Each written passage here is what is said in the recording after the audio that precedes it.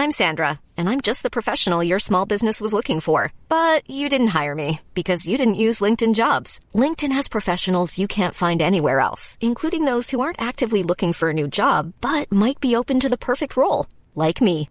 In a given month, over 70% of LinkedIn users don't visit other leading job sites. So if you're not looking on LinkedIn, you'll miss out on great candidates like Sandra. Start hiring professionals like a professional. Post your free job on linkedin.com/spoken today. Acast powers the world's best podcasts. Here's a show that we recommend. Are you a reality TV junkie? Do you ever think, dang, I wish I had someone to talk to about all the trash TV that I watch? Well, look no further, garbage lover, because Reality Gaze is a podcast for you. Hello, I'm Maddie. And I'm Poodle, and we're the Reality Gaze. We talk about all your favorite unscripted shows like The Golden Bachelor, Love is Blind, and TLC's big, messy behemoth, 90 Day Fiancé. And if you're driving to work, folding laundry, or just pretending to listen to your husband talk about sports, just put on the pod, and you've instantly got two gay besties spilling all the tea and reading these people for filth. So come at us, y'all. Find Reality Gaze wherever you listen to podcasts.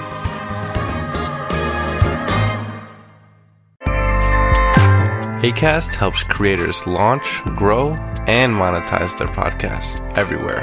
Acast.com.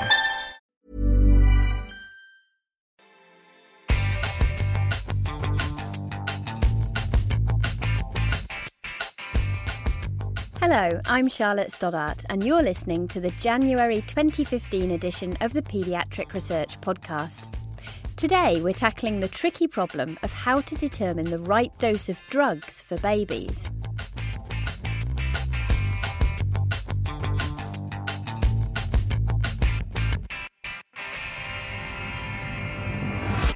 In a previous episode of the podcast, we talked about placebo effects in children, how little we understand, and why it's a difficult thing to study in this young population. Well, paediatricians face a similar problem with drug dosing. Conducting trials in babies is challenging, and until recently, there's been little incentive for companies to try. So most drug doses for newborns are based on information extrapolated from studies done in adults or older children. A method that's far from ideal, says Duke University's Brian Smith. First of all, the exposures that babies get with the same relative dose per kilogram as adults may differ because they metabolize the drugs differently. So some drugs are metabolized or excreted by the kidney, and kidney function in babies changes very rapidly over the first days and weeks of life and is not similar to the way things are excreted in adults. And similarly with the liver, the enzymes that metabolize drugs are expressed differently in babies relative to adults. And so that's sort of the first big reason that you can't just extrapolate the adult dose and divide it by 70 kilograms. The second reason is that even at the same drug level, so once you show that the drug is at the same level that you get in adults, it may react differently in babies or children than it does in adults. And so those same levels that are safe and effective in adults may not be in children. So either they don't work or maybe they work but they're not safe. Have you seen the effects of getting the dose wrong firsthand in the clinic? I would say we have. So, there's really two ways you can guess wrong with the dose. You can guess too high and you can guess too low. And when you guess too low, you get typically failure of efficacy. And certainly one of the drug classes where we've probably guessed too low are antifungals, and so premature babies are at risk for getting Candida infections.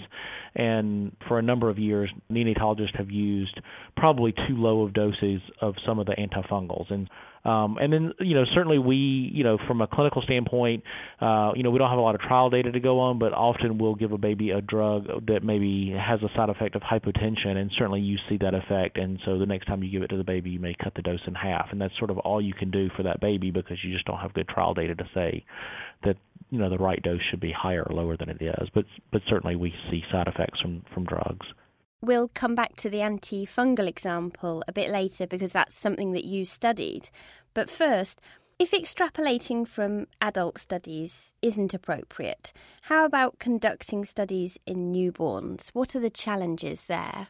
Right. So the several. So trials are expensive even in adults, so that's a barrier in babies. And there's not a lot of marketing incentive for drug companies to study drugs in babies, and so they've been relative therapeutic orphans for a large number of years. Both the European Union and the U.S. Food and Drug Administration have had a number of efforts to stimulate drug trials in babies to make it sort of worth the drug companies' time to do the studies and the money to do these studies.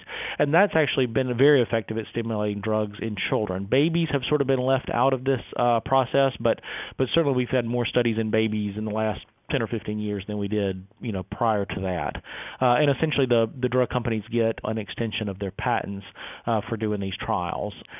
So that's overcoming sort of that economic barrier. Certainly for on-patent medicines, there is a roadmap for that.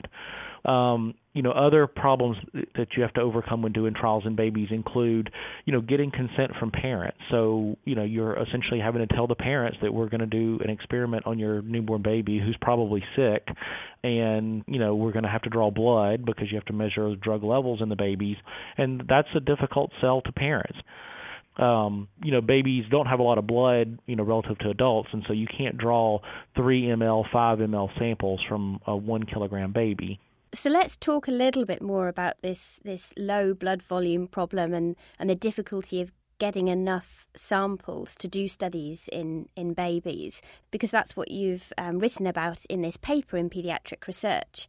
Tell me a little bit more about what you call sparse sampling. Right. So sparse sampling is really where instead of getting one baby with 10 samples, you might get two or three babies with 2 or 3 or 4 samples each. And what that does is it minimizes the amount of blood that you need from one baby, which is good. But it can make the mathematics of figuring out the right dose a little bit more tricky. But there are some methods that we have that can do that. When you do sparse sampling, a lot of these babies are already getting labs as part of their standard of care, and many times you can time the PK samples, the drug level samples, with those other lab draws, and so you avoid having to poke a baby with a needle to get a sample just for the study. You can just get a little bit of extra blood when you're already getting samples for other reasons. And again, that makes, it's good for the baby, but it's also, good for the parents, to read that in the consent form and know their baby's not getting poked a lot for the study. So that's sparse sampling. The other, with some drugs, are fairly stable at room temperature, and many times you can get extra blood that's left over from like clinical labs, and many times we incorporate that into our protocol. So you might get 2 or 3 samples directly from the baby, but then you also might go to the clinical laboratory and get some extra samples, that were about to be thrown out. And that really is no risk to the baby. That's blood that was already drawn, that you're not having to get just for the study. So those are some ways to sort of take advantage of, trying to minimize exposure and risk to babies in the study. And that last one is what you call scavenged sampling. That's scavenged sampling. And so sort of combining sparse and scavenged sampling allow us to minimize risk of getting samples from babies. And how about this third method that's in the paper, dried blood spot sampling? Sure. So laboratories have developed ways to measure blood from whole blood that's dried in a dry blood spot. And essentially all you do is you drop a spot of blood onto a piece of paper, it dries, and you stick that in the freezer. There's no centrifuge, there's no pipetting, and you're able to use essentially a drop of blood, which is usually around 20 or 30 microliters, as opposed to having to collect maybe 100 to 200 microliters of blood, spinning that in a centrifuge and throwing half of it away.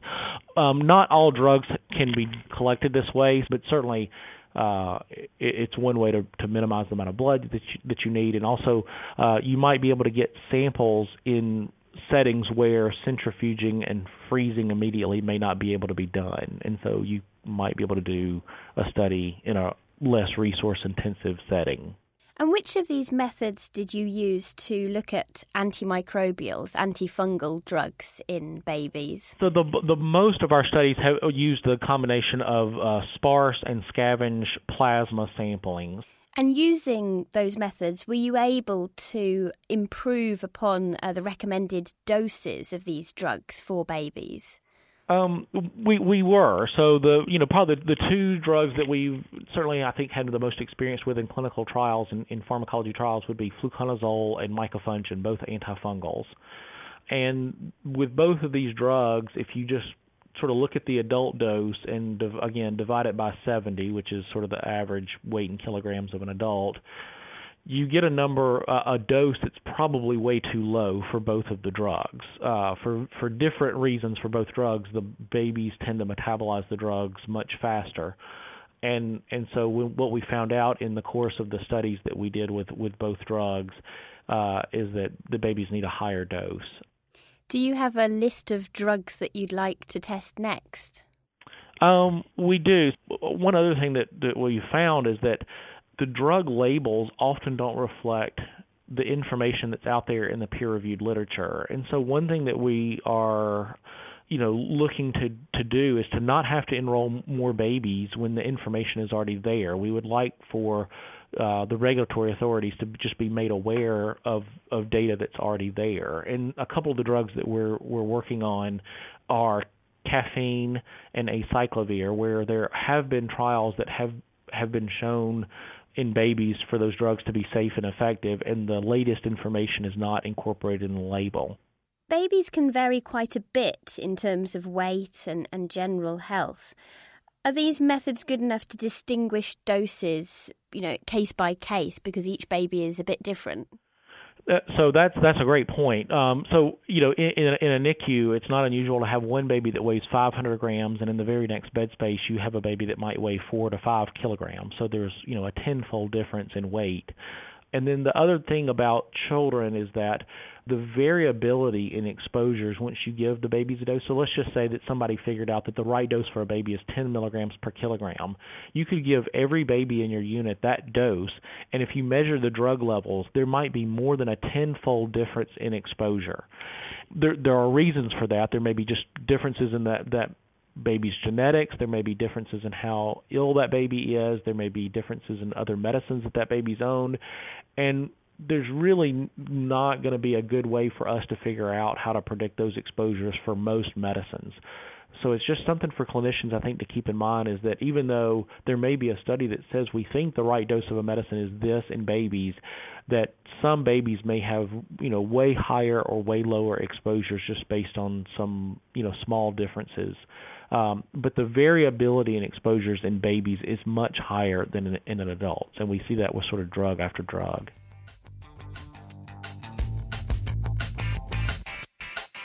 That was Brian Smith from Duke University.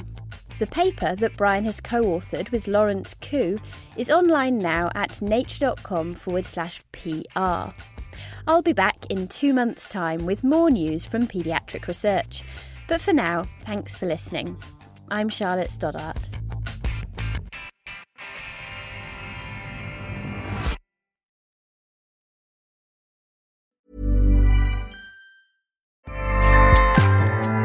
Acast powers the world's best podcasts. Here's a show that we recommend.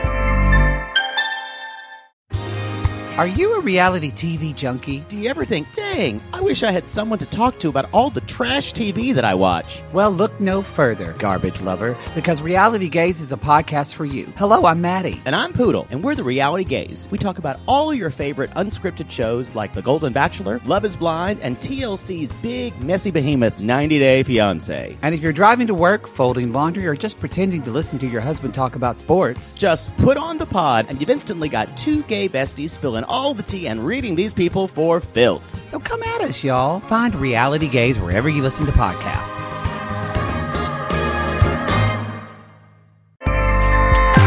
Acast helps creators launch, grow, and monetize their podcasts everywhere. Acast.com.